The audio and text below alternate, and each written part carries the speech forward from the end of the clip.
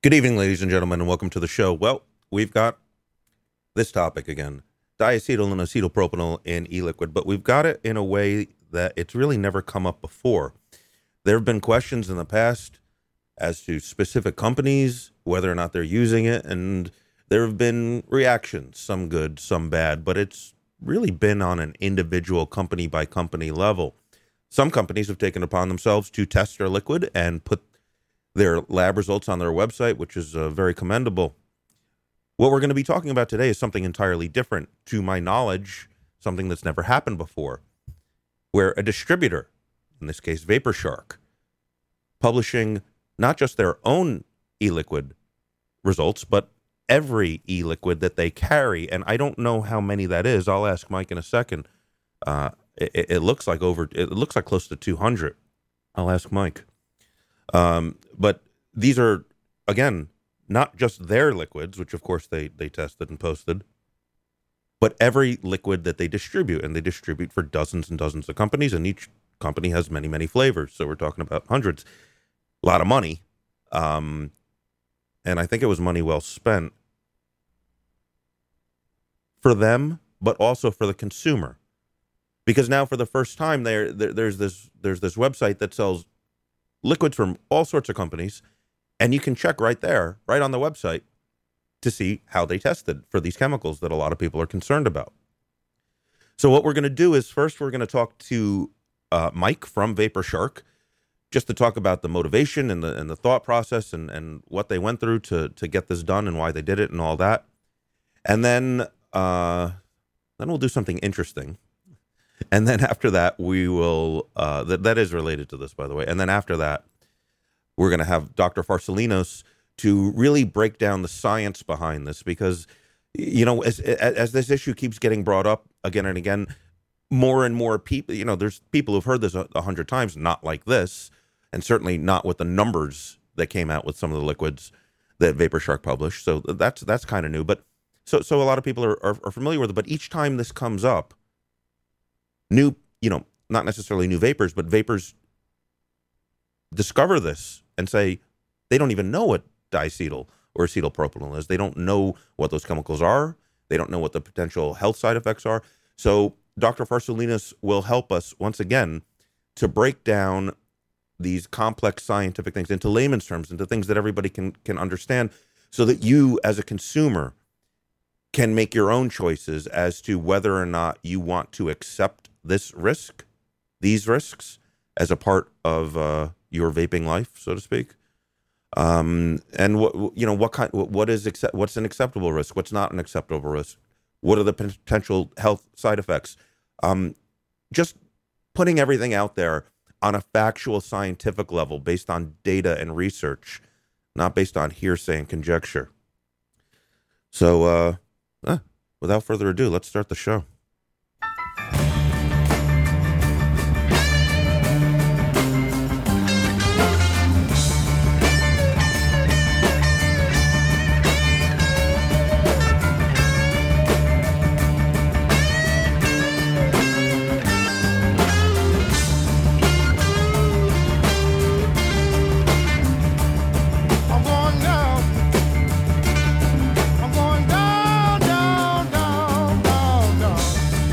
Hey now. Yes, I'm going down. Yeah. I'm going down. All right, everybody. Let's get started. Okay, so like I said, I'm going to bring on Mike from vaporshark, and he's going to tell us a little bit about what everything that went into this decision-making process to spend God knows how much money to test all these e-liquids. Hey, you there, Mike? I'm here, Russ. How you doing? Good. Evening. Hey, thanks for accepting my invitation to come on the show to talk about this. I really appreciate it. Before we get started, introduce yourself. Tell people a little bit about you. Mike Hernandez. I came into vaporshark. Actually, I saw vaporshark grow from the beginning. However, I was not working with the company. Brandon Lydell, the CEO, and I have been friends for a very, very long time, and he asked me about a year and a half ago or so to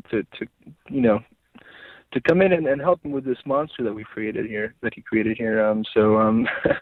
came in and we've just been pushing hard, trying to grow, and this whole thing that we've done here is actually part of our growth, and really not just our growth, but we believe the growth and maturization of the industry. So.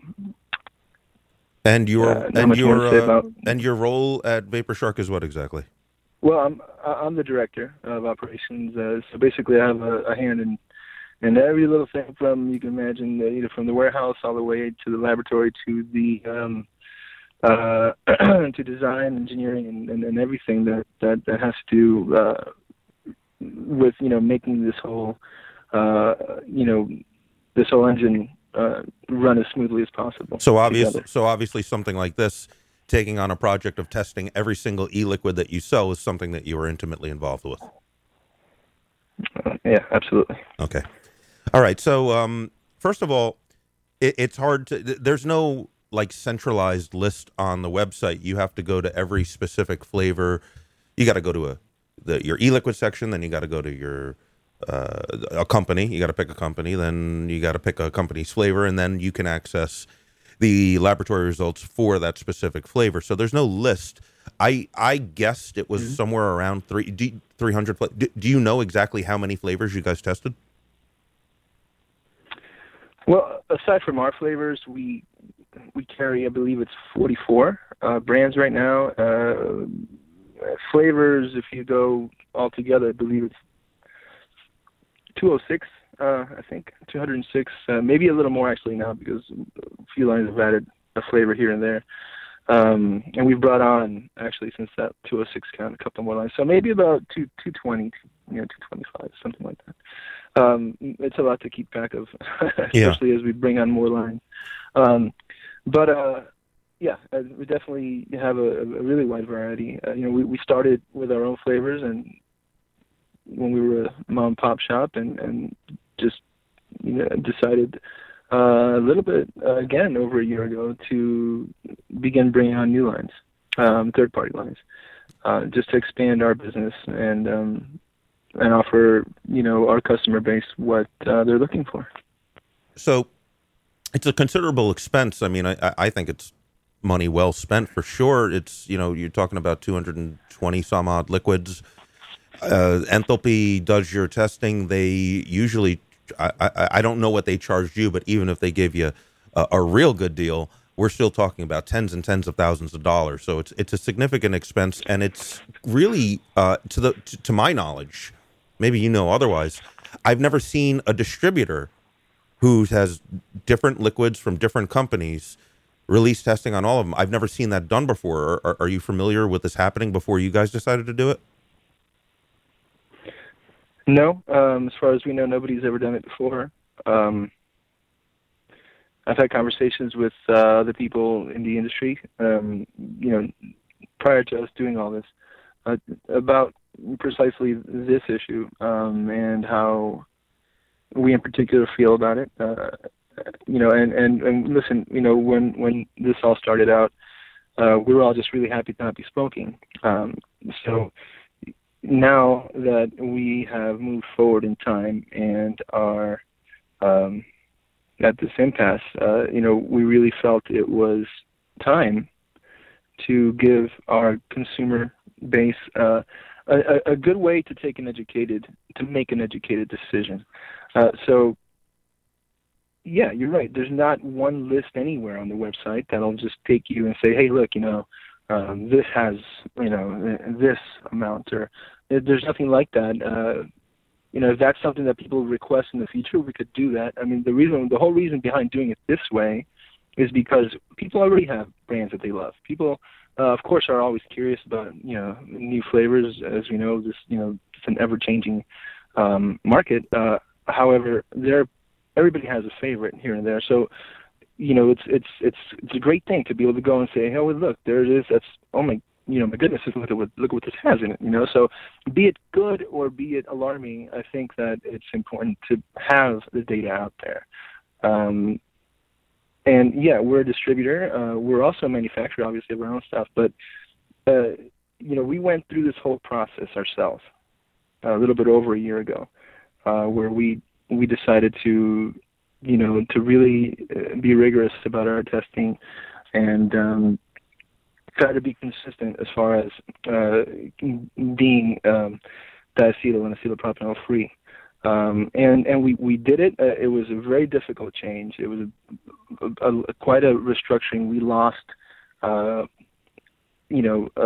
good portion of our flavor palette when we did so. We had to reformulate a bunch of other flavors. But all in all, in the end, it's what we wanted to do, what we thought was ethically right to do. And that's it. That's why we did it, and that's why we've done it now. So here's an interesting thing about this is that I saw, or someone actually poked me and said, hey, look at this. Just a couple of days ago, I saw that you had these testing results up on your website. And I said, wow, Right. I wondered, I'm surprised I haven't seen that before. They must have just done it this week. When did you do it? A little over a month ago. That's So 40 or so days ago. 40. So these results have been up on your website for over a month. Absolutely. Yeah. And did you promote that? Did you tell people about that? Did you tell your cousins? I mean, I would assume if you did, that people would have known about it long before I found it. No, well, it's we didn't. It's been, I guess more of an afterthought as we started seeing comments trickle in. Hey, when did you guys do this? And really didn't start seeing it till just, a week and a half, 2 weeks ago. And then we thought, well, should we have done a press release or something stating but we decided not to do that. We just wanted to do it on our own. There's no need to or we didn't see a need to be vocal about it at that time. We just wanted to do it. And hey, listen, we're as curious as everybody else. Everybody, we've got about 60, a little more than 60 employees at our working with us at our office, and we're all vaping. We're all vapors. We're all vaping all day. So we're just as much a consumer as the next person, and even for our own knowledge, it's something we wanted to do. So yeah, we weren't very very vocal about it at all, and it was it was just something we wanted to do. That's it. I think it's important to get that piece of information out there because there's been, people like to say stuff on the internet as we've all seen. People have said, well, look at this, their liquids are all clean, and then they post all these other liquids that have, wacky numbers and everything. And, this is just a marketing ploy. And, as marketing goes, you generally don't, this is generally not the way to go about marketing. You do not spend tens of thousands of dollars and God knows how many man hours on your guys' end on top of that to do something and then don't tell anybody about it. If you're gonna do marketing, you spend the money and then you market. You guys spent the money, you put it on your website and didn't tell anybody. So if that, for anybody who still thinks that this is some sort of a marketing ploy, I've got a bridge to sell you. Yeah, we do too.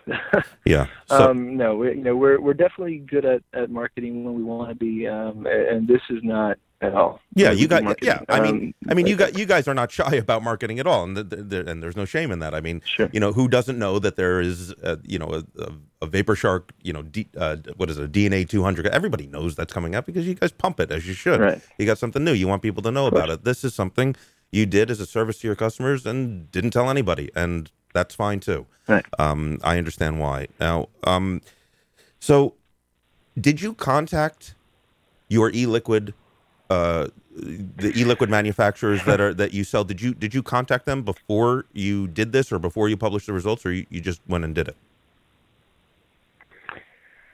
Russ, we just went and did it. We didn't ask. And look, again, if you're in this industry, I think that it's fair to say that and again, keeping in mind longevity, keeping in mind that we don't want to be. I don't think anybody that's seriously in this game wants to be a fly-by-night company or have something, that something to hide or purposely drop skeletons in their closet. I think that if you're in this industry, you're automatically exposing yourself to what's going to happen if these things are if diacetyl, acetylpropanol, and whatever else may be in the e-liquids are tested for it. And going back to the whole, we need to mature as an industry. It was, we felt, again, we wanted to do it for our own, knowledge. But I think it's fair to say that if it was not us, it was going to be someone at some point that was going to do something similar,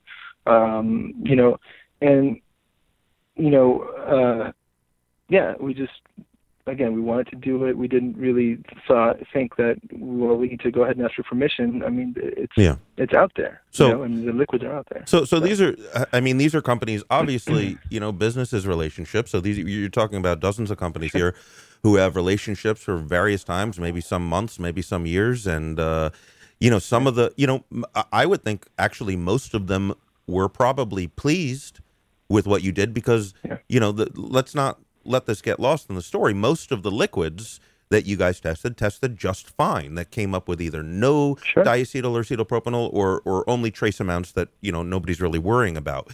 However, there were some results that were posted that were, in my opinion, I'm not asking you to characterize any particular company or any particular result, but my own personal opinion, and we'll hear from Dr. Farsalinos in just a few moments, that in my opinion, were off the wall and reckless and unsafe. That's my opinion.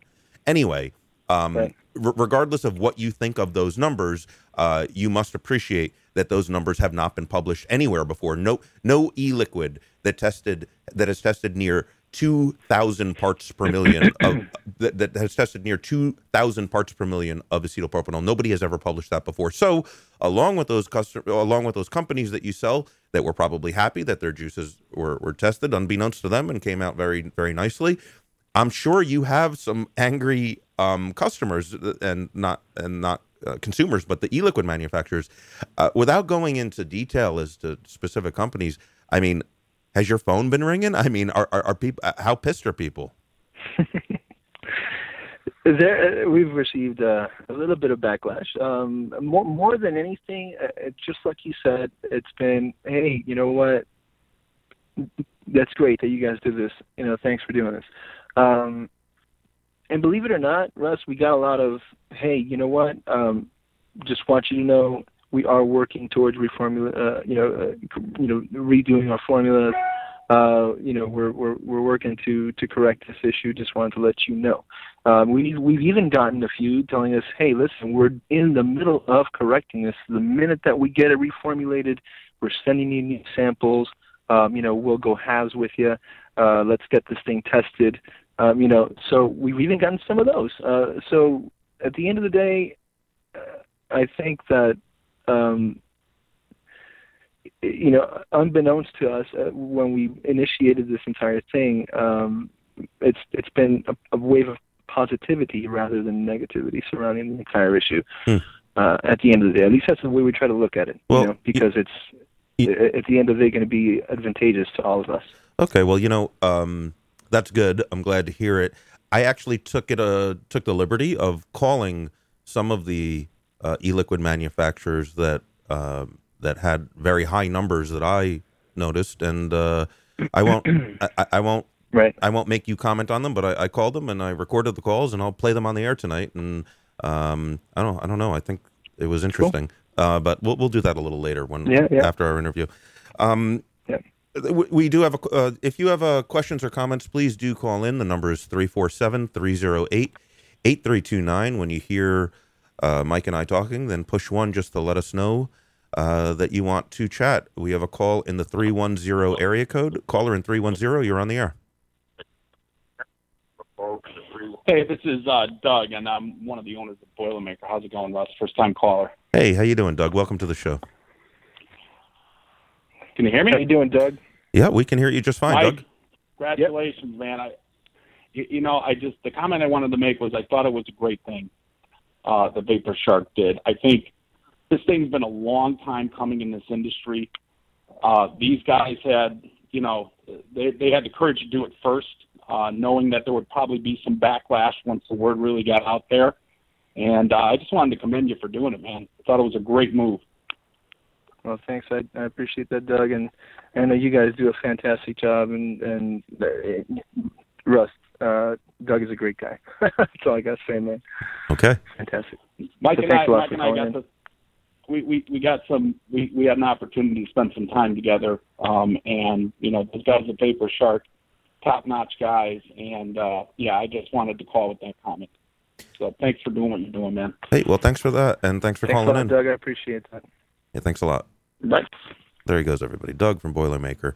We got a call from the 860 area code. 860. You are Hey, on. Russ, Jamie. Hey, what's up, Jamie? I just wanted to thank vaporshark for what they did. When I stumbled across your post, I almost lost my mind. I was so happy to see it. I'm a shop owner, and I try to keep my lines that I stock as clean as possible, and that's challenging sometimes. So it's really great to have a place to go and look and see, this is what this has in it, and I don't have to fight vendors who sometimes are weary to send results or might not even have them. And I'm just thank you guys. It's a great service you've done to everyone, both your customers and other people in the industry. So thank you for that. Well, Jamie, thanks a lot. Appreciate that. And keep up the good work.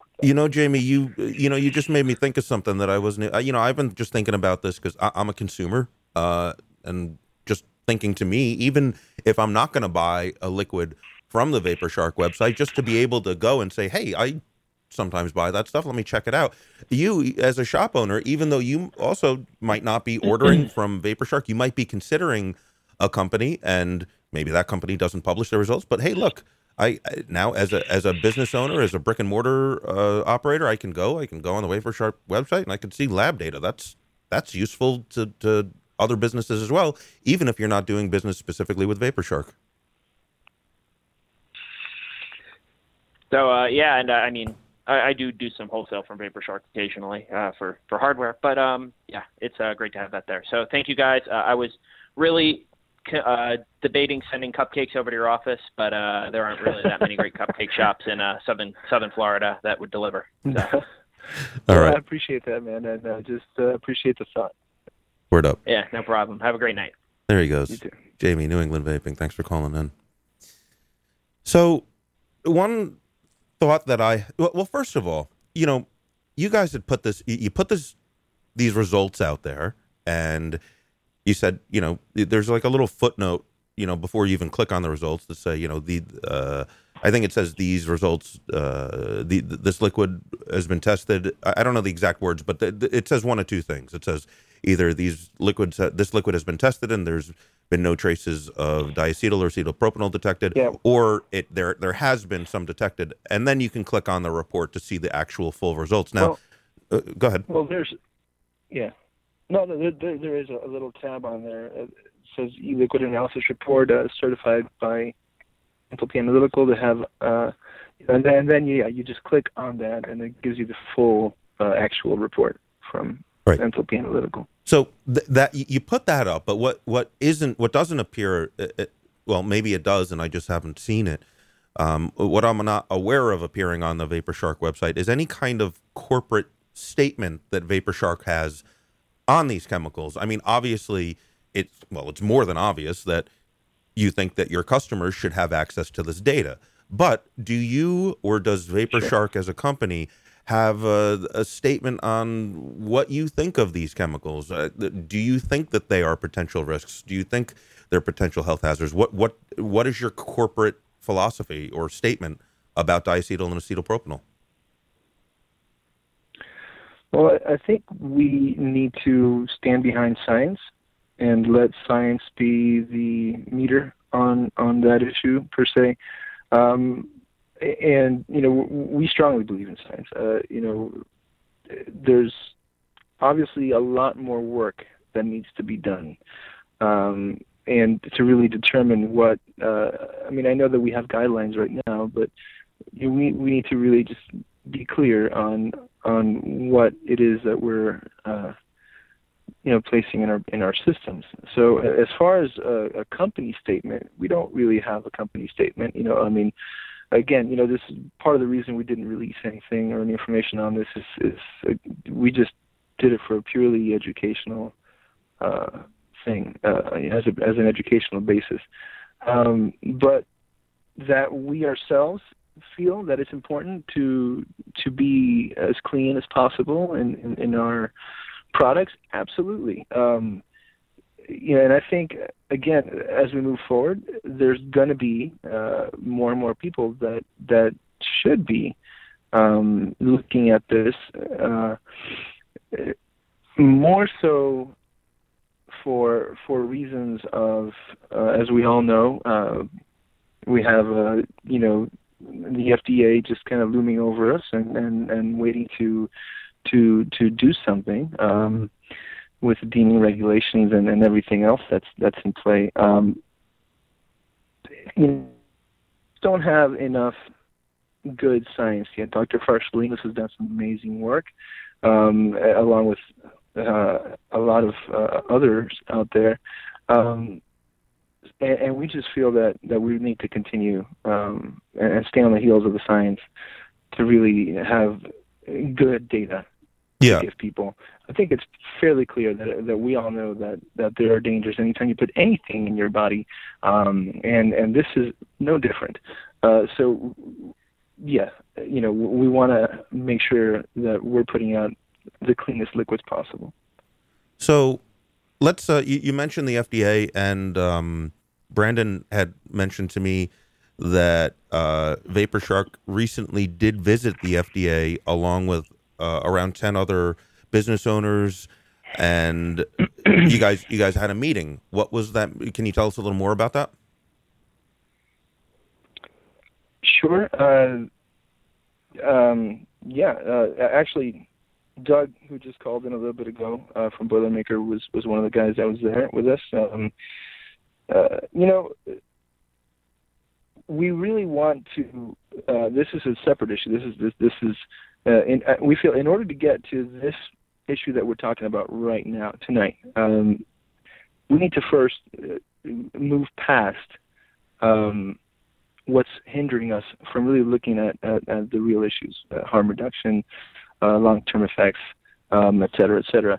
And the issue that's been kind of hindering any real focus on the scientific issues, was a marketing issue, or is a marketing issue. And so the meeting was more than anything focused along the lines of marketing and what we can do as an industry to show, to demonstrate that we're not a bunch of kids kicking cans around and just kind of, we're really trying to do our best to be responsible and to make sure that our product is ending up in the right hands, in adult hands. And that's mostly what the meeting was about. Mm-hmm.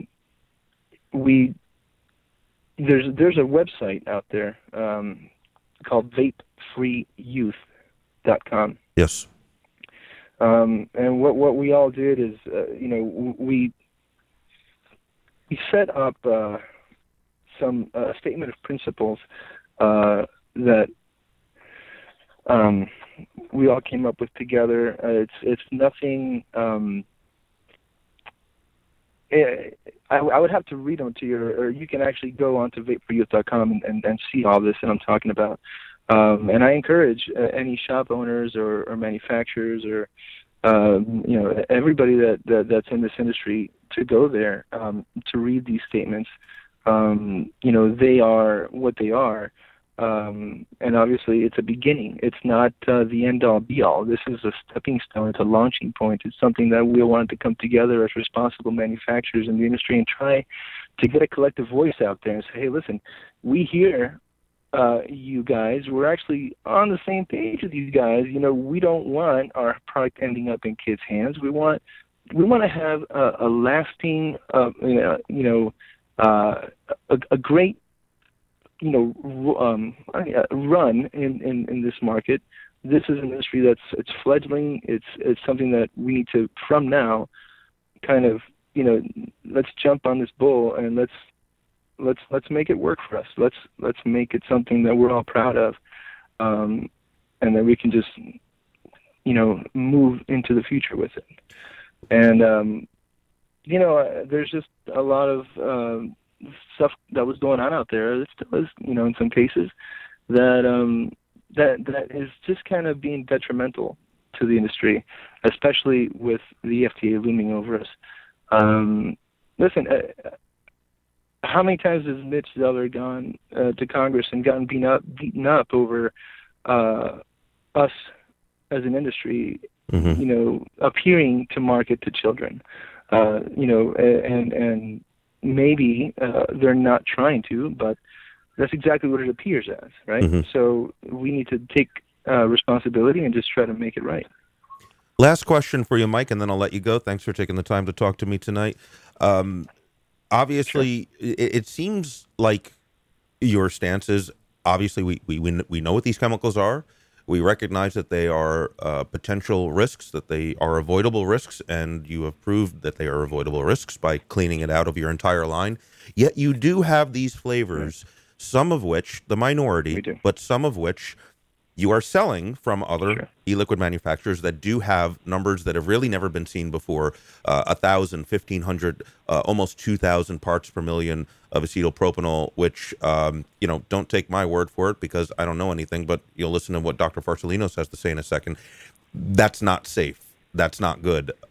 Whether or not you share his opinion, I don't know, but the question is, these liquids are there, you're selling them. Has there been discussion of removing those really high testing liquids from your product offering? There has been discussion. However, look, we when we began carrying these lines, we're just as much in the dark as anyone else about the levels of these compounds in there. But now that we've got now we've got these numbers, it's something that we are discussing with these manufacturers, at least to an extent. Like I said, and like you said earlier, listen, you're not going to make everybody happy all the time. It's impossible, and that's not our job. Our job is to just be clear, and it's upon these manufacturers to really make a difference in what they're doing. So. Whether or not we're going to continue to carry these is not something that we've really completely discussed or come to a determination on. I think more so is let's let everyone let the dust settle.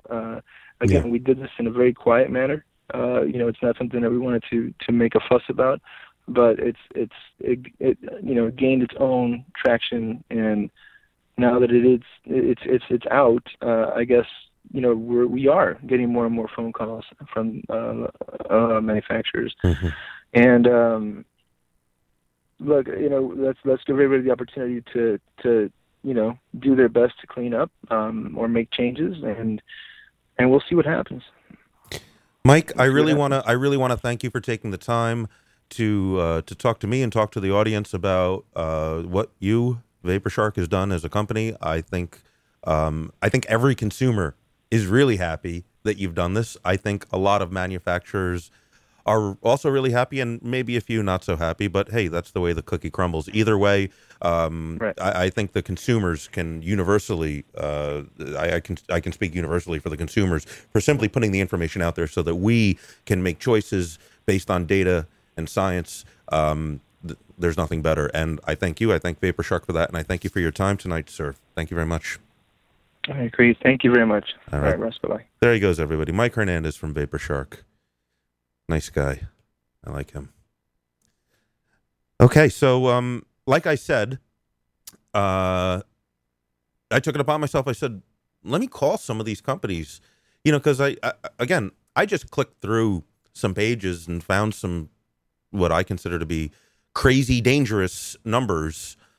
And I just figured, well, why don't I call them and see what they have to say? So now, to be fair, I called a lot of companies that didn't return my phone calls, or I called and I would speak to the receptionist and leave my number, and the company didn't call me back. So there's that, and they're almost getting off easy here. So, should I even do this?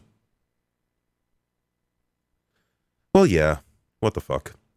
Why think about something too much? So here's some phone calls that I made to some to some companies. So I think Vintage had one of the highest out there. Well, all of these are high. All of these companies, I believe, are well over or right around 1,000. They're 800 and up for sure. And 800 is a number I never saw before. I never saw 1,000. I never saw 1,500. I never saw 18. I never saw any of these numbers before. So let's hear what they had to say. Thank you for calling Vintage E-Liquids. If you know your party's extension, you may enter it at any time. Vintage E-Liquids, this is Ian. Hey, Ian, how you doing? My name is Russ, and I saw something on the internet about Vintage E-Liquids having some of the flavors having extremely high levels of acetylpropanol, and I was wondering who I could talk to about that. You can talk to me about that. Okay. I saw on vaporshark they tested a lot of e-liquids, and one of them, or actually they tested all of your e-liquids, and two of them came back, or three of them came back actually with either diacetyl, acetylpropanol, or both. One of them in particular, the drifter, was like almost 2,000 parts per million, which is as high as I've ever seen. What's up with that? So what is going on is when vaporshark decided to start doing the testing, they've been working on this for a while. It's been the juice that they had tested from us is the mix that we were using about 3.5 months ago. Since then, we have reformulated all of the flavors, including the ones that didn't have anything in them to begin with, and everything has been recently tested within the past 2.5, 3 weeks, and everything has come back with nothing. So the results that they're showing on there are correct, but not for the juice that we're currently making. I understand that, but even 3.5 months ago, I mean, these chemicals being potential dangers, that's not news to come out in the last 3 months. That's news that came out 3 years ago. How could you? Why were you making this liquid with off-the-charts numbers 3.5 months ago? Well, you also have to understand that the manufacturers, when we spend lots and lots and lots of money with our, suppliers for the juice, and we're ensured that there's no anything in them, and then we hear this news, we have people that we have to go talk to find out what the deal is also. The companies that supply these flavorings are doing us and you guys an injustice by telling us that there is nothing in them when in fact there is. I understand that, but that's also not a new issue. People have known for well over a year, maybe 2 years, that the flavor compounders and the flavor manufacturers can't be trusted with it. So why 3.5 months ago, when you were making this liquid with off-the-charts numbers, why didn't you test it yourself? That's an answer I don't have for you at the moment. Who would? He's not available right now. What's his name? His name is Rob. Can I have his voicemail? Excuse me? Can I have his voicemail? Well, you can send an email to info@vintageliquids and address it to him if you'd like to. I could do that, but seeing as I'm on the phone with you right now, wouldn't it be easier for you to just transfer me to his voicemail? Unfortunately, I can't send you over to his phone number. The desk line doesn't work, and I can't give out his cell phone number. Okay, can you just send me to the operator and she can patch me through to his voicemail? I can't. There's no desk line for you to call him at, and all he has is a cell phone, which I can't give out. So if you'd like to send an email, he'll be able to get back to you that way. Great. What's the email address? It's info@vintageliquids.com. All right. Thanks for your help, Ian. Not a problem. Okay, so that was the first one. This one, I felt bad at this one. I think this is the one where this one's a little funny. This is a traditional juice company. This is Connor. Hey, Connor, how you doing? My name's Russ. I was on the vaporshark website, and I saw, they distribute your liquid, obviously, and yep. I saw that, the Indian Giver that you guys are selling had close to 1,500 parts per million of acetyl-propanol, which is one of the highest numbers I've ever seen. They posted we're handling that right now. They posted our old Indian Giver. We actually revamped the Indian Giver and it had 0. When did you revamp it? Probably like a month or 2 ago. Okay. The batches that have been selling are clean.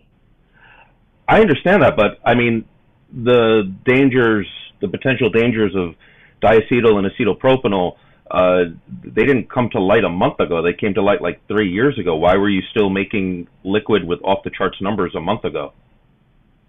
I didn't have the knowledge that the flavorings that I was using had that in there. Well, why didn't you just test it? Honestly, I didn't have the money to test it. A test costs $120, right? No, where we sent it's $500 a SKU. Okay, so you've got 4 or 5 flavors that you don't have that? That's not worth it to make sure? It's definitely worth it. I find it hard to believe that. Unless you don't, unless you're just not concerned about this issue, that you couldn't spend $2,000. Well, if I wasn't considerate about the issue, I wouldn't have changed anything. Right. Okay. Well, that's good. Hopefully they'll put up new numbers from your new product, but it's still, really concerning to me that you told me you're making the stuff a month ago. This is not this is something that everybody's known about for a long time, and I don't know, not having if you don't have the money to test, maybe you shouldn't sell it. I don't know. It seems like an odd response, to be honest with you. Okay, well, I apologize. Don't apologize to me. Who do you work for? What do you do? I'm not in the business. I'm just a consumer. I'm an electronic cigarette consumer. I'm not in the business at all. Okay. But thanks for your honesty. Yeah, of course. I apologize for not doing it sooner. Just with a startup company, it's hard to get all your ducks in a row. Mhm. So now all the ducks are in a row. So okay. Everything is good. Well, glad to hear it, Connor. All right. You have a good day. You too. I almost felt bad for that guy. He's like, I'm sorry. Alpha Vape. Hello. Hi, this is Russ. I had some questions about Alpha Vape e-liquid. I was on the vaporshark site, and I saw some lab test results, and I was wondering who I could talk to about that. Yeah, you can talk to me about that. What's going on? Not too much. My name's Russ. Who am I speaking with? This is Sam. Tad? Sam. Cam. Okay. Hey, thanks for taking my call. So yeah, like I said, I was on the vaporshark website, and they have all these test results for all the liquids they carry, and I noticed that one of your flavors, Sweet Tooth, tested at over 800 parts per million for acetyl-propanol, and I was just calling to ask if that's true. We don't have any of our own test results for the juice, I don't believe. So yeah, I mean, whatever is on vaporshark is probably an accurate test result. And I'm really sorry, the connection's not great, so I missed the very first thing that you said. You said you do. I'm sorry, the connection just wasn't great. Is it a correct number or is it not a correct number? I'm sorry about the connection. I'm not positive. I would have to get with my boss on that and find out what the deal is with that. But I'm assuming yes, it's correct. Well, I guess compared, they put out these results and it was over 800 parts per million of acetyl-propanol. What did your own internal testing show for that liquid? It got disconnected, so I called back. Hello. Hey, Cam, hopefully you can hear me a little bit better now. This is Russ again. Is this connection? Yeah, there you go. Oh, great. There you go. All right, great. So, what I was asking was, vaporshark put out this lab test result that showed over 800 parts per million of acetyl-propanol, and I was just wondering how that compares to what you guys tested your liquid for yourself. We haven't received our updated test results yet, so we're not sure if that's accurate or not. But I haven't been able to. In the past, when you've tested the liquid, what did it test at? It was not that, but we've changed it as the flavoring companies have been changing, making alternatives. We've been adjusting with that. Okay. When do you expect to have new results? Yeah, we don't have any. Yeah, when do you? I'm not sure. We're still waiting on them. I'm not positive. Okay. I just know that they've been resubmitted. Sounds good. All right. Hey, thanks for taking my call. Yeah. No problem, man. Have a good one. All right, bye. Well, I think I got more, but I think you guys get the point. You make your own decisions. This is more or less the type of response I got from every company. Do you believe them?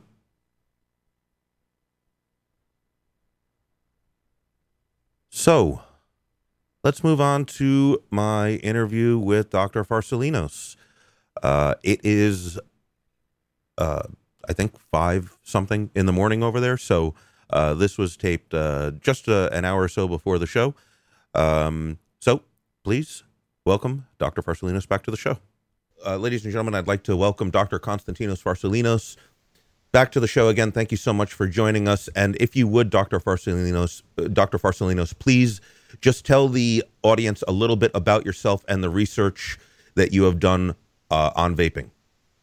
Hello, Russ. Thank you again for inviting me to your show. It's always a pleasure discussing with you. I've been involved in e-cigarette research since late 2011, and I have published basically more than 30 papers in peer-reviewed medical journals, plus some additional presentations in medical conferences all over the world about e-cigarettes. Basically, our team, I would say, together with Riccardo Polosa's team in Italy, are the two most experienced research teams on e-cigarettes. So basically, that's it in a few words. I mean, most of your audience probably knowing my studies and are following my studies. Hopefully the whole vaping community is looking and is getting more information about vaping. So, and we hope we contribute a significant part of this knowledge.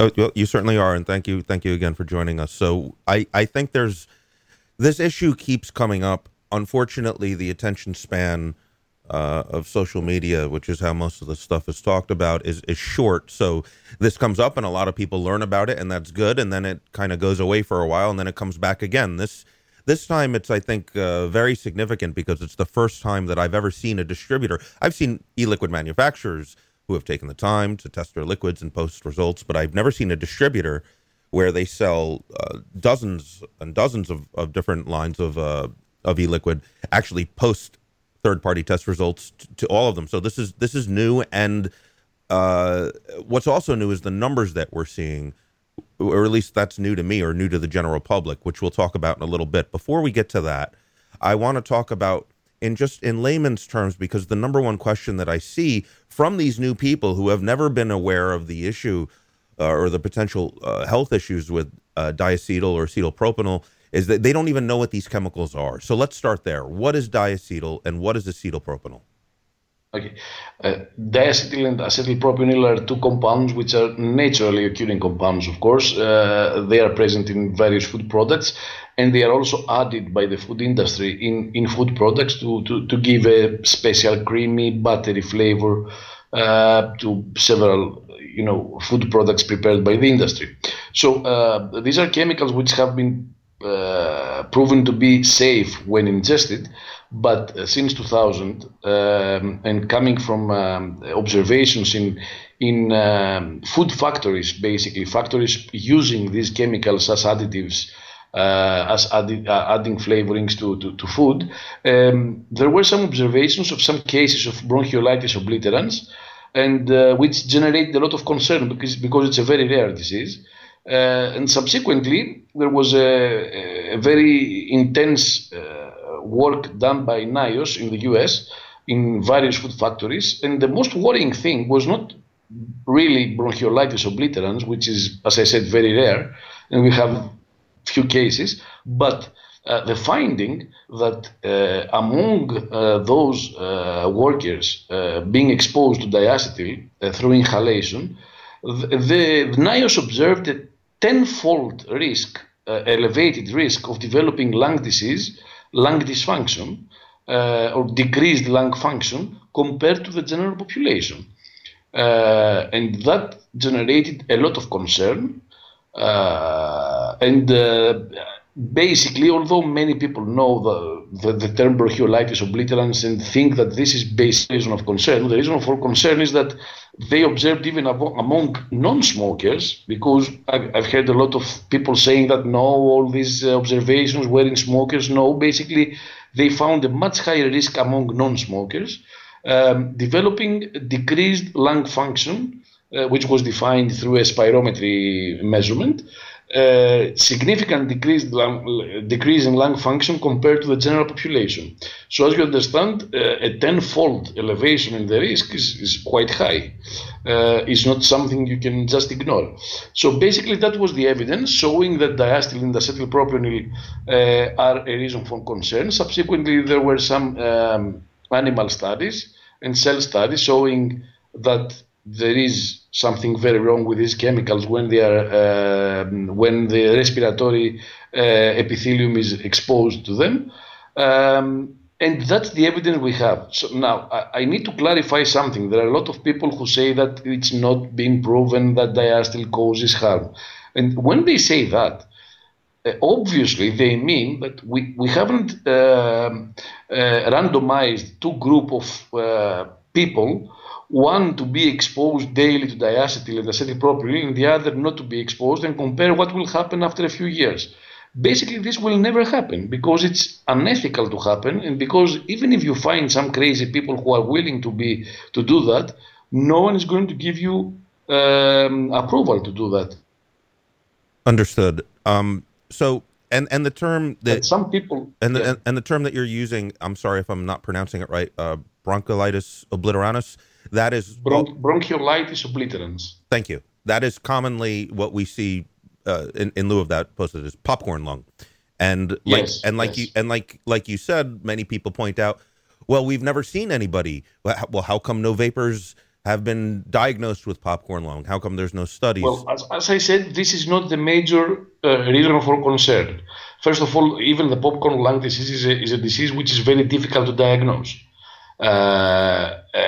It literally needs a lung biopsy to be able to make the diagnosis. Otherwise, clinically, it's very similar to common chronic obstructive lung disease, as we see in smokers all over the world. So, first of all, there are some misdiagnoses. Second of all, the clinical picture looks a lot like COPD. Don't forget that when we're talking about diacetyl exposure, we're talking about daily exposure, and we know that something that is protective with these cigarettes is that a lot of vapors change their the liquid they use even within the same day, so they don't vape the same liquid all day or all the time. for those who are daily using some specific liquids that contain diacetyl, I would be very, very much concerned, depending, of course, on the levels present in the liquid, because we shouldn't forget the basic principle in toxicology that it is the amount of a chemical that defines the risk, and not just the presence of the chemical. Right. So NIOSH developed some guidelines on the safety levels. Relative safety, okay, they accept less than 1 in 1,000 cases. So based on these levels, we proposed some limits last year. But I must clarify, because I always receive questions asking about what would be the acceptable limits of diacetyl and acetylpropanil. First of all, I would say that there should be no acceptable levels. In other words, you think in other words, the acceptable level is 0. It should be 0, for a simple reason. Why? Because it is an added chemical, and especially when you see cases of 500 ppm or 1000 ppm, this is not a contamination. This is intentionally adding the chemical to the liquid, which means that someone is intentionally adding a harmful ingredient to the liquid. And I don't find a way of accepting that. I can accept that some people may want to ignore the risk and use diacetyl-containing liquids because they like the flavor. And I must admit that diacetyl-containing liquids, those sweet flavors which contain diacetyl or acetylpropanil, will probably taste much better than a similarly flavored liquid without these two compounds. But in this case, and unlike smoking, because a lot of people are asking me about the comparison with smoking, in smoking, it's not an added ingredient. It is, in the case of the e-cigarette, it is an added ingredient in the cases where you see the big high numbers. It's not a problem of contamination, because you may have very few ppms in a liquid, which may come from contamination of other type of chemicals. And this is something, of course, you should look after that and take care of that. But at least it's not a deliberate addition of the chemical into the liquid. But when you see 500 or 1000 ppms, it means that someone is knowingly adding the chemical into the flavoring. And this is something that cannot be accepted, because it's like someone introducing deliberately a risk factor into the liquid. And I think, so I don't see a reason why someone should accept that. From the producer's point of view. Sure, and I think we don't really have to look any further than several of the e-liquid companies who not only have chosen to avoid these chemicals outright, but who have chosen to pursue making creamy and buttery flavors that taste good that don't use the chemicals. So we know that it's possible because we know people are doing it. It just takes the effort and the knowledge. So it can be done, and it's not theoretical. It has been done. It is being done. These liquids are being sold that are free of these chemicals. So it can be done. So it should be done, because simply these chemicals are additives and they are avoidable risks. Exactly. And that's the main reason why we shouldn't just compare it with smoking. I mean, I can reply by saying that if you vape urine, you will probably be at less risk than smoking. Doesn't mean that you are going to vape urine. I mean, that's the case. I mean, you are using something that you intentionally add. When you are intentionally adding a compound that is considered problematic in terms of health effects when you inhale it, then this is something that will probably be illegal at the end. Because right now, don't forget that there is no regulation. I was really happy to see, and that's how our research has been used by the regulators. You should know that in the European Union, we are currently in the process of implementing the regulation that was decided last year. And one of the tests that are required in order to get approval for your liquids to be sold in the European market is to analyze the vapor for diacetyl and acetylpropionyl. And this came just from our study. And we are happy that we have contributed to such a level that the regulators are using basically our study in order to have a diacetyl and acetylpropionyl free, basically, e-cigarette market in the European Union. And it's a big step forward.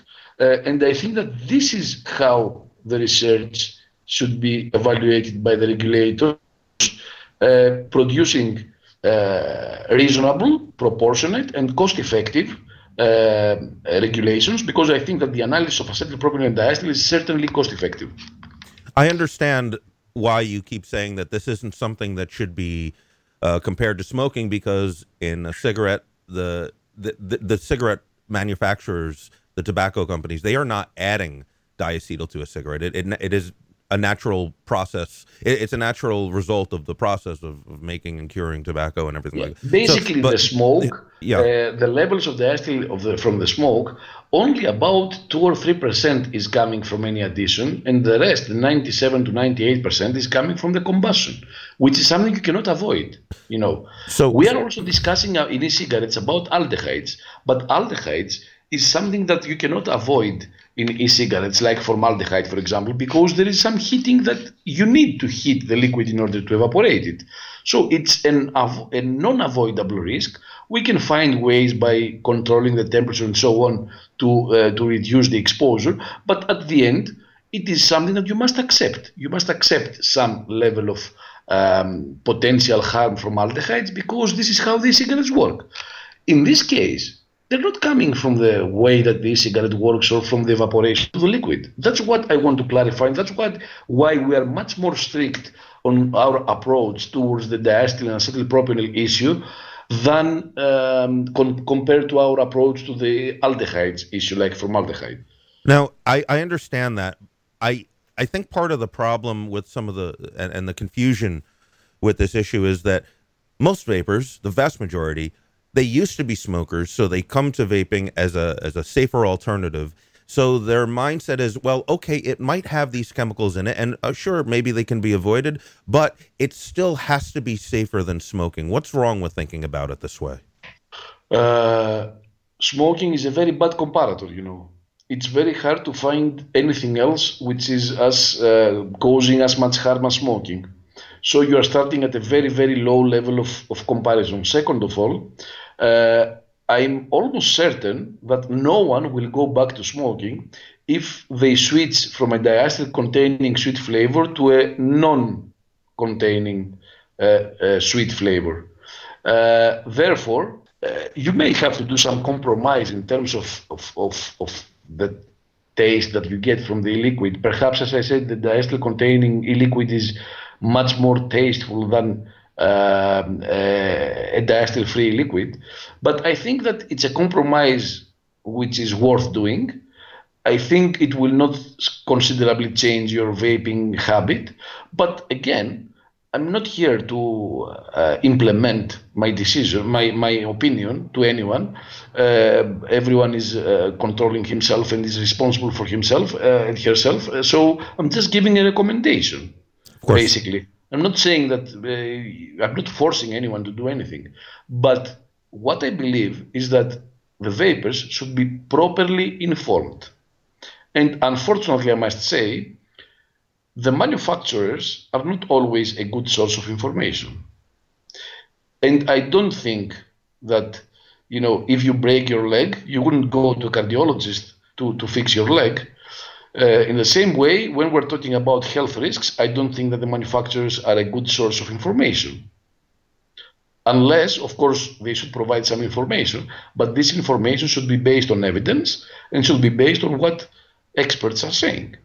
So even for ourselves, we're not saying that we know everything. For example, we haven't specifically tested what's happening when someone inhales through any cigarette diacetyl or acetylpropionyl.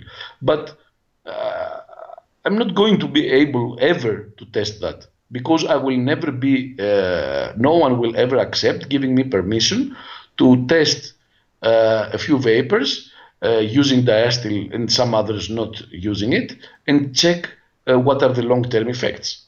So this is something that we will never see. I understand. And I would be really concerned if we start seeing problems coming from e-cigarettes through the use of diacetyl. It will be really, really not only a bad story about e-cigarettes, it will completely destroy the e-cigarette, Yes. I mean, obviously when legislators see news articles say popcorn lung additives found in e-cigarettes, I mean, it's a foregone conclusion the way that they're going to vote. They're not going to delve deep into the science. They're just going to say, okay, well, this is making the paper, so I got to vote to protect the children, and we lose all our rights. But you see all these overreactions. Yeah. And basically, it's the e-cigarette industry which is giving them the opportunity, the ammunition, to react in this way, Yeah. I hate to keep going back to this because I agree with you that it's not a just comparison, but I just want to bring this up more to clear up the misconceptions that are out there. Another thing that comes up is that a lot of vapors will say, well, if there's diacetyl in cigarettes, then how come no smokers have been diagnosed with popcorn lung? And I think that's because there are so many other irritants and bad chemicals inside of a regular cigarette that at the time where there's actual lung dysfunction that can be diagnosed, there's so many things. Yes, some of it might be from diacetyl, but others might be from tar or simply the inhalation of hot smoke or whatever, that the diagnosis that's made once the dysfunction is manifest is COPD or something else. So it's not that smokers aren't suffering from the effects of inhaling a cigarette, which does have diacetyl, is that there's so much damage coming from so many sources, it's lumped into another category, typically COPD. Is that correct? Yeah, this is what we try to explain in our publication about this issue last year. We tried to explain why this is not a valid argument. And the reason is simply that there is, as you said, so many harmful chemicals in the tobacco cigarette smoke, which can, of course, result, first of all, there is a possibility that they just result in another form of disease. So let's not forget that smoking is the number one, by far, cause of COPD. So I would accept this argument if smoking didn't cause lung disease.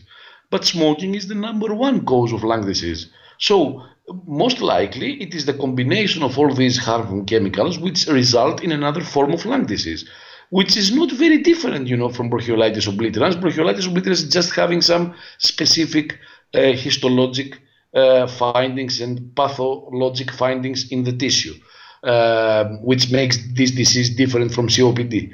But overall, the clinical picture is quite similar to COPD, and the other possibility is that there are some cases of COPD, of bronchiolitis obliterans, popcorn lung disease, let's say, which have been misdiagnosed. And all cases of popcorn lung disease who have been discovered till now were initially misdiagnosed as something else. One thing I also have. Basically, it's not mutually exclusive. When you're talking about the damage that is done by inhaling diacetyl, acetylpropanol, and the phenomenon of popcorn lung, the damage that's done, it's not it's cumulative, and so in other words, when you're inhaling these chemicals, there is damage being done. It's a little bit at a time, of course, but it's not something that, well, okay, if you use it for a few years and then you stop for a few years, it doesn't heal. The damage has been done.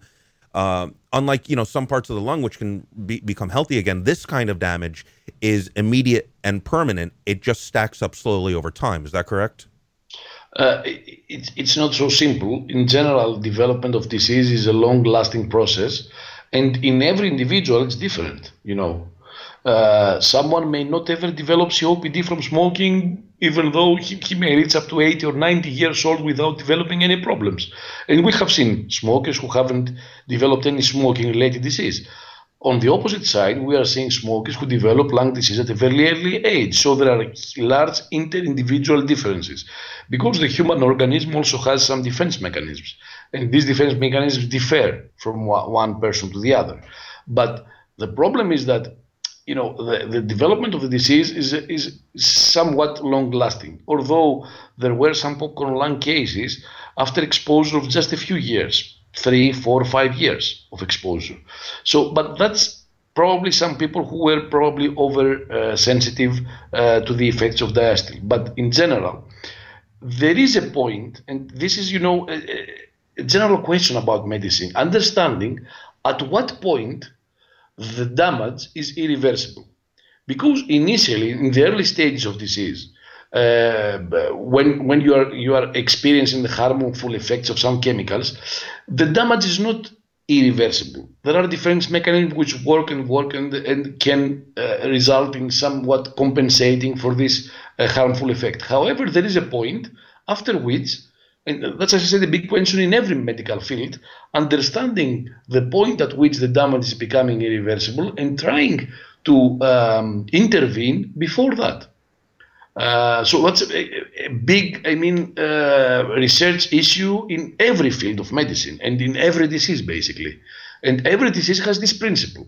It starts by some exposure, which at some point, the damage that has been done is irreversible. So this is a question that I cannot answer when the damage is irreversible. And this is something that we don't know. And it will be very hard to know. Because, as I said, we need to examine people who are being exposed to diacetyl every day for a long period of time. And this is something very difficult to do. Moreover, you have we should not forget that 95% of e-cigarette users are former smokers, so they have been exposed to smoking over in the past. And, when someone develops a disease, usually we say that this is attributed to the previous smoking period, but because still it's too early for the cigarettes. But what will happen when someone is vaping for 15 or 20 years? It's something that we don't know yet. Of course, as I have repeatedly said, we expect the risk to be very, very minimal, if any, compared to quitting smoking without using anything. But this relates to using products which are basically considered as safe as they can. It's not related to using a known risk as diacetyl and acetylpropanol is.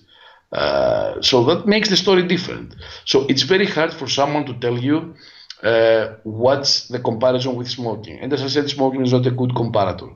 Second of all, we have seen many liquids which contain levels which far exceed the level of exposure from tobacco smoking.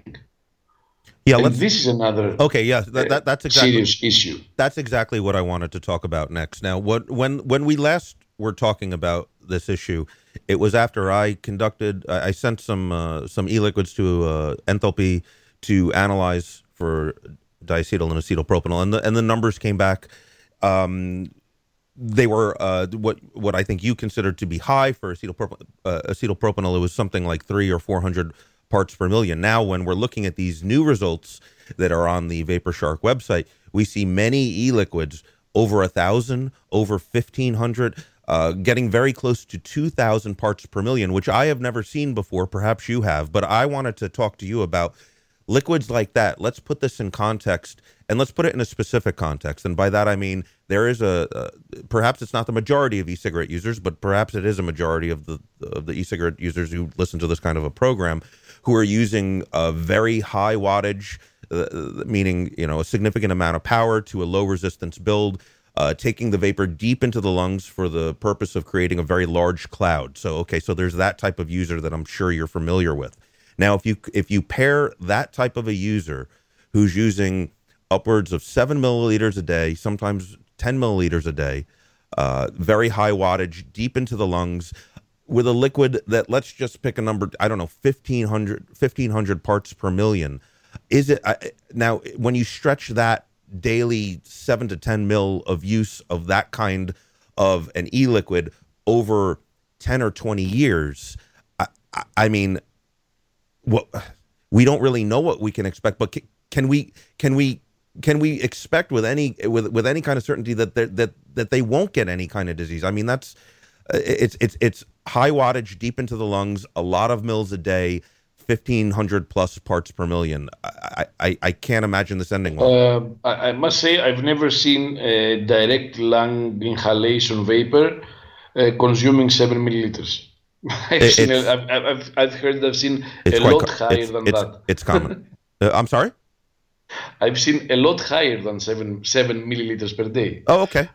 It's very rare. At least I haven't met anyone vaping less than 10. Okay. By doing the type of vaping that we call direct lung inhalation all day. Okay, so let's call it. There are some people who do it intermittently. Okay. Sometimes per day, well, but those who are doing it all the time, yeah. I've not met anyone. I'm sure there would be some, but I've not met anyone vaping consuming less than 10 milliliters of liquid per day. Okay. So as we mentioned in our paper, the safety limits depend on the consumption. Because you cannot develop a safety limit in the liquid, because what matters is the total exposure. And the total exposure, of course, depends on the liquid consumption. Now, direct lung inhalation has another problem, which is, besides the higher liquid consumption, and it is the amount of time that you keep the vapor into your lungs. So we have measured that basically when you are doing what we call the conventional type of vaping, so you are taking your puff in your mouth and then you inhale it, we've measured that you keep it in your lungs. The inhalation time is about 1 to 1.5 seconds. While in direct lung inhalation, you are basically introducing directly the vapor into the lung, so it stays in the lung for as long as you are taking the puff. So you're adding, as you progress your puff, I mean, it's 3, 4, 5 seconds. But from the first instance that you take your puff, the vapor is introduced into the lung. So the period of exposure of the lungs to the vapor is much higher. Also, the amount of vapor per puff is much higher. It is 4 or even 5 times higher than direct lung inhalation, than the conventional type of vaping, sorry. So it's a matter of consumption then, and also a matter of keeping it in your lung for a longer time. So someone who is using a diacetyl-containing liquid, of course he will be much more exposed if he's doing a direct lung inhalation rather than by doing it in the conventional way that that people also smoke, mouth and then to lung. Yes, it is an issue. So it is an issue related to the, as I said, to the liquid consumption, the amount of liquid consumed per day, and the type and the amount of time keeping the vapor in your lungs. Well, let me put the question to you this way, Dr. Farsalinos. You're a physician. Let's say you had a patient who comes in and he's sitting on the table in his underwear, and you're examining him, and he's telling you that I use a 0.3 ohm build. I use it's a high wattage setup. I'm vaping 10 milliliters a day. He shows you he's taking it deep into your lungs in the way that you described, and the liquid that he's using has been tested at 1,500 parts per million. You're his physician. What do you tell him? My recommendation, as I said, is, and this is something that I said since last year, is one is not to use diacetyl-containing liquids, especially when you know it, and the only way of knowing it is just by choosing the liquids from companies where they have publicly presented the results of testing, the test reports. This is the only way of knowing that your liquid is diacetyl and acetyl-propylene free. But as I said, this is my recommendation. Now, concerning what you said, the 10 milliliter consumption per day with a diacetyl-containing liquid at what you said, 1,000 or 2,000 ppm? Let's call it 1,500. 1,500. That's about 2 to 3 times from what you get from smoking 20 cigarettes per day. You're saying that's 2 to 3 times higher than the exposure you would get from smoking a pack of cigarettes a day? Exactly. So all these people who are saying, Well, I've seen. If this is hold on. This is acetylpropionyl, if this is acetylpropionyl. I'm sorry, cigarettes. Doctor Personally, you cut out for a second there. You started by saying if the levels, if these are the levels of acetylpropionyl, 1500 ppm, then it is 15 times higher than smoking. So, okay. So I was under the impression that acetylpropionyl was worse, but I thought it was a little bit worse. You're saying it's a lot worse. It is less in cigarettes compared to diacetyl. The levels present in the e-cigarette of acetylpropionyl is much less than diacetyl. I understand now. Okay. But certainly the claims that a lot of people are making, yes, of course, some liquids have these chemicals. I've seen posted so many times without any scientific without any scientific reference, of course, but people saying it's still 100 times less than what you would get from a cigarette. I just gave a very real world an example that's happening today. Lots of people are vaping this way and potentially vaping these liquids. I mean, people are buying them, so people are vaping them. So in that situation, which is quite realistic, 10 mils a day, a high wattage build, you're with, a liquid that has 1500, which we've seen many times on the vaporshark site. So these liquids exist, that you're going to be getting 10 times as much as exposure as you would get from a cigarette, according to you. Yes, and even more than that. Right. So I think, and the problem is now that 100 times less is coming from our study, but the big difference between a research study and personal use is that when we're doing research and we obtained 159 liquids, we of course have to mention the average. When you're using a liquid, you have to take into consideration what's present in the liquid that you're using. And of course, we found on average 100 times less, but we also found liquids which were much higher than smoking in our sample. We had levels that of diacetyl exposure which were almost 500 times higher than the safety limit of NIOS, and was much, much higher than the exposure from smoking. So let's not confuse the results of a study, which is the average levels coming from many, many samples, from what every vapor is using. So what matters for the vapor is what he is using and what is the level of the liquid that he or she is using. I understand that your recommendation is just to avoid these chemicals whenever possible, that the acceptable limit is 0, but just to help people when they go, perhaps they're going to the vaporshark website and looking for their liquids and they see this lab report and it's got these columns and these numbers and these chemical names and they don't know what they're looking at, but they want to learn. So let's just say, for example, that you see a liquid and it has, it doesn't have any diacetyl, but it does have in the other category for acetylpropanol or pentadione, or I'm not quite sure how to pronounce it. Let's see, they see a number. It's not 1500. Maybe it's, well, let's take some examples. Let's say it's 10. Let's say it's 50. Let's say it's 200. Let's say it's 500. What are they looking at in terms of risk? Yeah.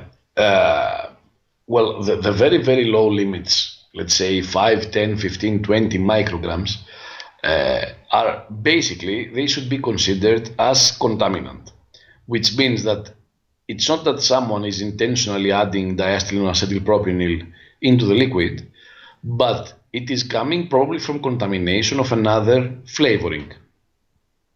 So you are adding something else, but for example, it is possible that one of the sources of contamination with diacetyl is acetoin.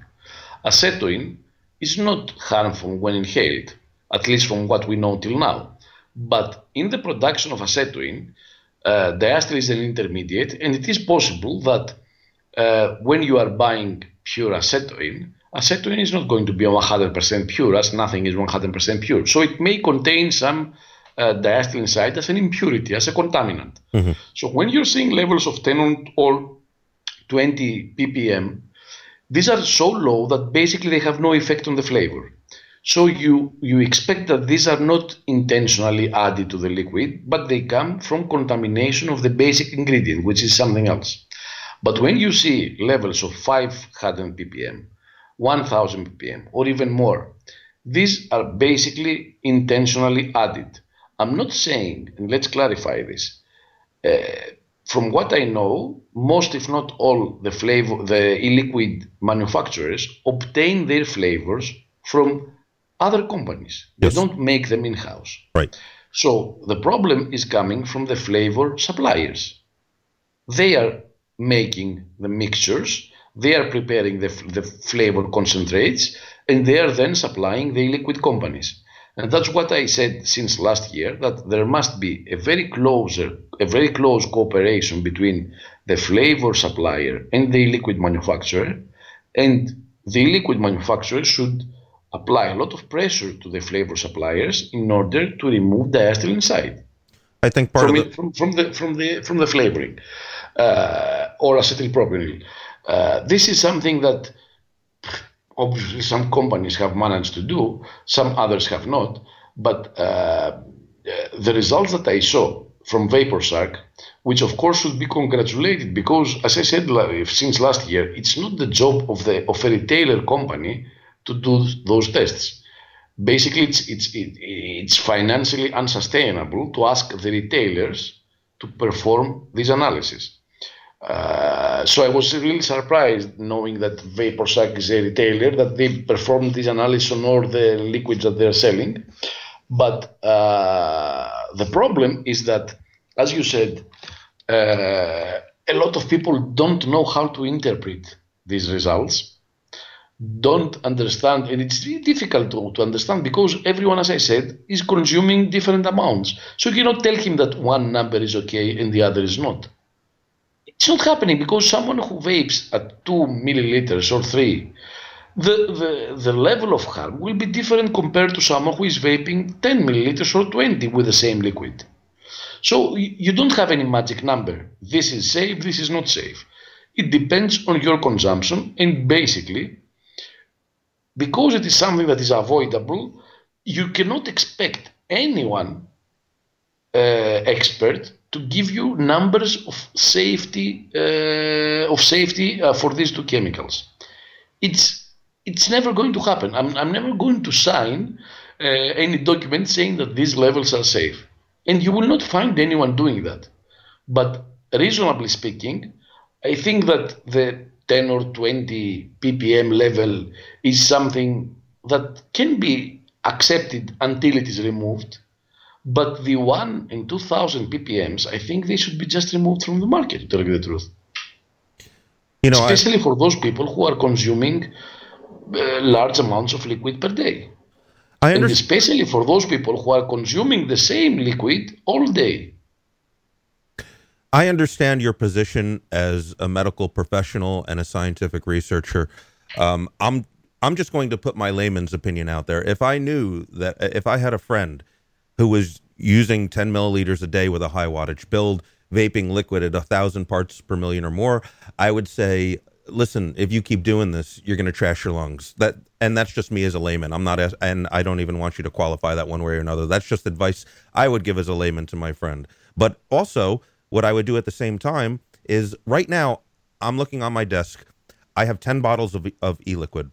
They're all some sort of custard flavor, and they all have documentation supplied, not specially to me, but listed on their website or even in their marketing materials, that shows lab testing, that shows that these liquids have non-detectable, virtually zero, or at least the machine can't even detect any levels of diacetyl or acetylpropanol. So if I've got 10 bottles of liquid on my desk that have these delicious buttery custard flavors, and they are delicious, and these companies were able to do it without adding any diacetyl or acetylpropanol or sourcing flavors that don't have these things, then, well, just after I told him you're going to trash your lungs, I'd hand him one of these bottles and send them to their website.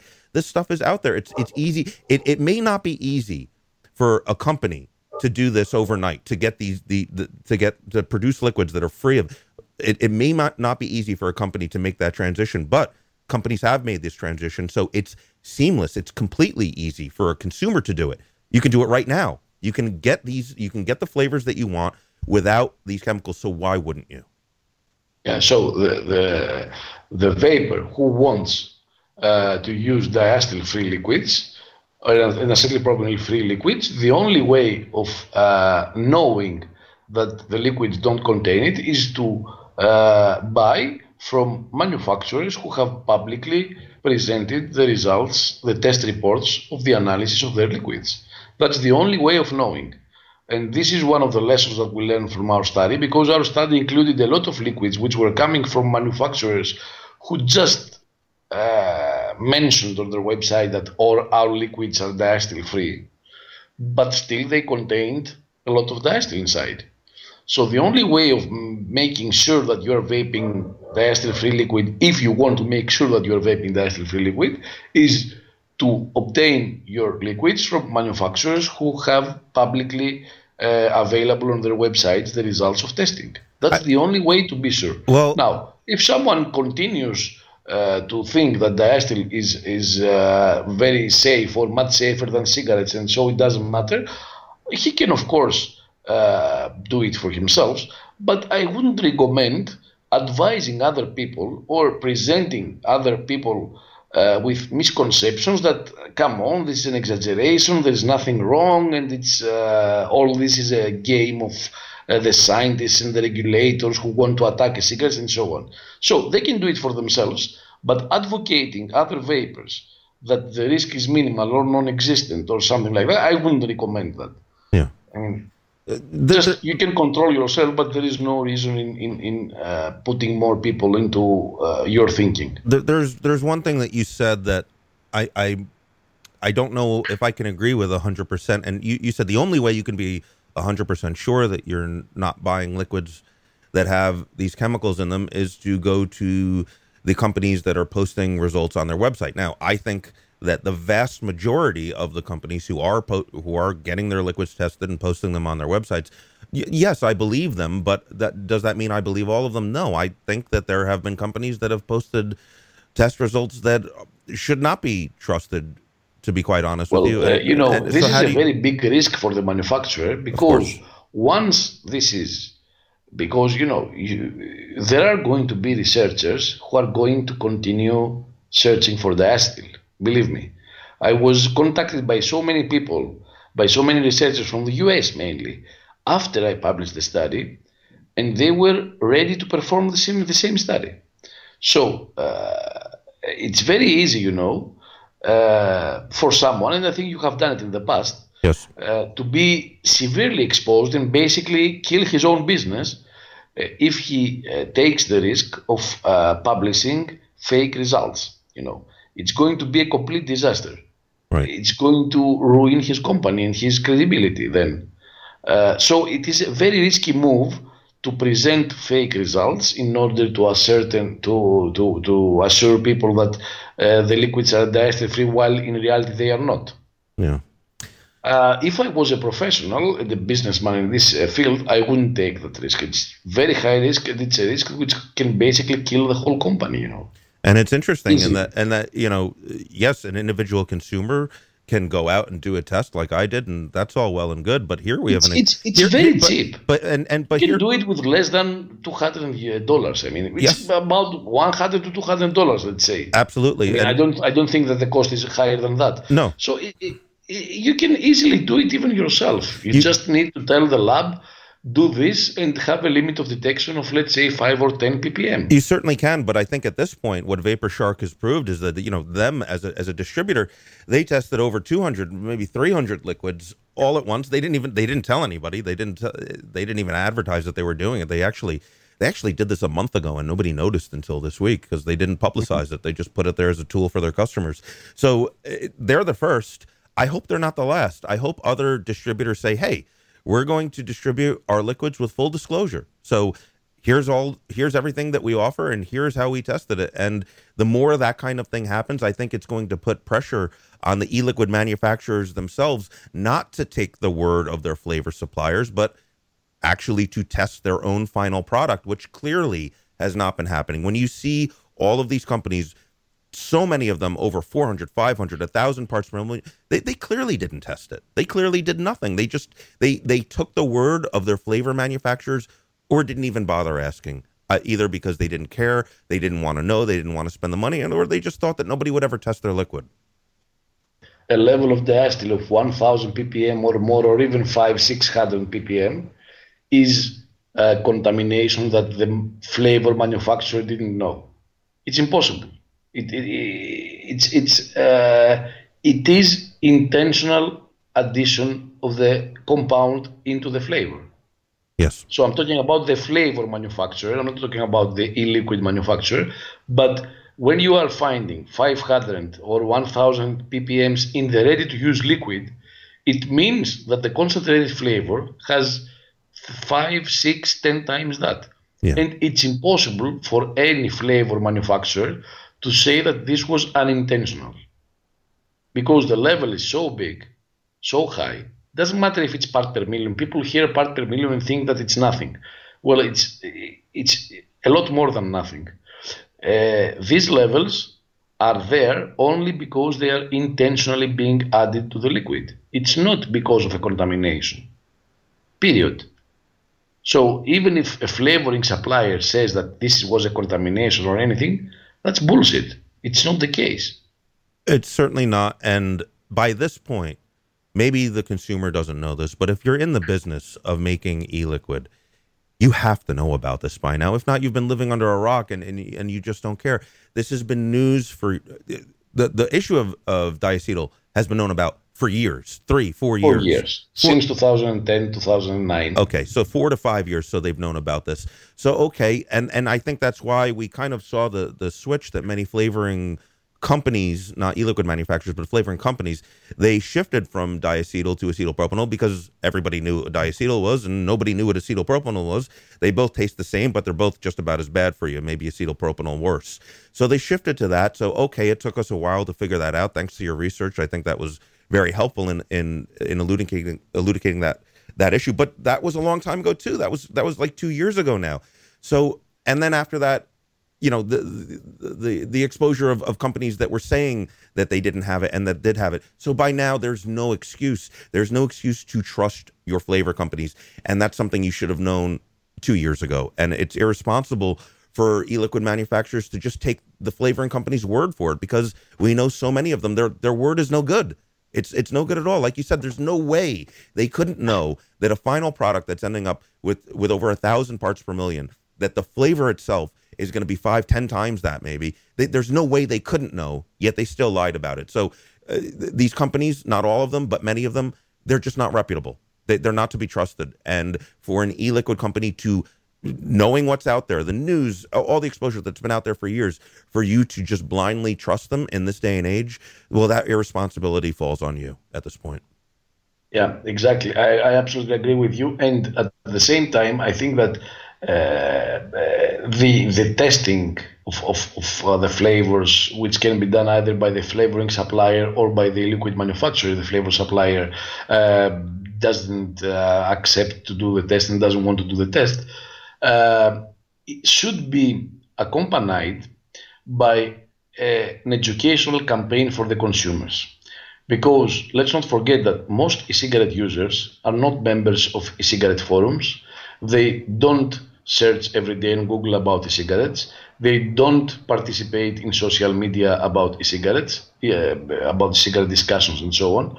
And many, I would say most of the vapers around the world don't know what diacetyl acetylpropanol is. So I think that the effort by the industry to perform tests and to make sure that the liquids become diacetyl acetylpropanol free should also be accompanied by a campaign, an educational campaign towards the consumers about this issue, about diacetyl acetylpropanol. And this is going to generate the education and having the consumers, the customers, turn into companies which make sure and provide publicly the results of testing that they are diacetyl acetylpropanol free. They are going this will force all the other companies to do the same thing. So it will generate a vicious cycle. Well, usually a vicious cycle is a bad thing, but this is going to be a very good thing, that consumers who, when we see that the consumers are looking for and are using diacetyl-free e-liquids, this will force all the other companies to comply with this, and to make their liquids diacetyl-free and acetylpropanol-free, and to provide publicly their test reports. So this will create a cycle of huge improvement in terms of the quality of the liquids available in the market. Yeah. Right now, I'm seeing the results, and I'm really disappointed, because I was hoping that since our study last year and seeing the impact that it had all over the world and with the regulators, as I told you, the European Union is proposing the testing for diacetyl and acetylpropanol in the liquids. I was hoping that things would have been much better. So it was a big disappointment for me. And I hope it's not going to be, but I don't know if this is turning to be a very important public health hazard for vapers. Not saying specifically that it's going to be much harmful than smoking, but I don't understand why we should expose vapers to something that we can avoid. We know that it is a risk, first of all, and second, we can avoid. I don't see the reason. I mean, it doesn't make sense. Well, the reason is because it's easy. I'm trying to think like one of these unethical companies. I would think that their reasoning is, well, we have to make changes, and that's expensive, and it's hard to do, and most people don't know about it and don't care, and nobody knows it's in our stuff, so let's just keep doing it because we'll probably be okay. I think that's the thought process. It's kind of like somebody who's led a risky life in terms of, like, sex and drug use and stuff like that, and they know they should they know they should go to the doctor, and they know they should get tested for diseases and things like that, and they don't, because they don't want to know. Yeah.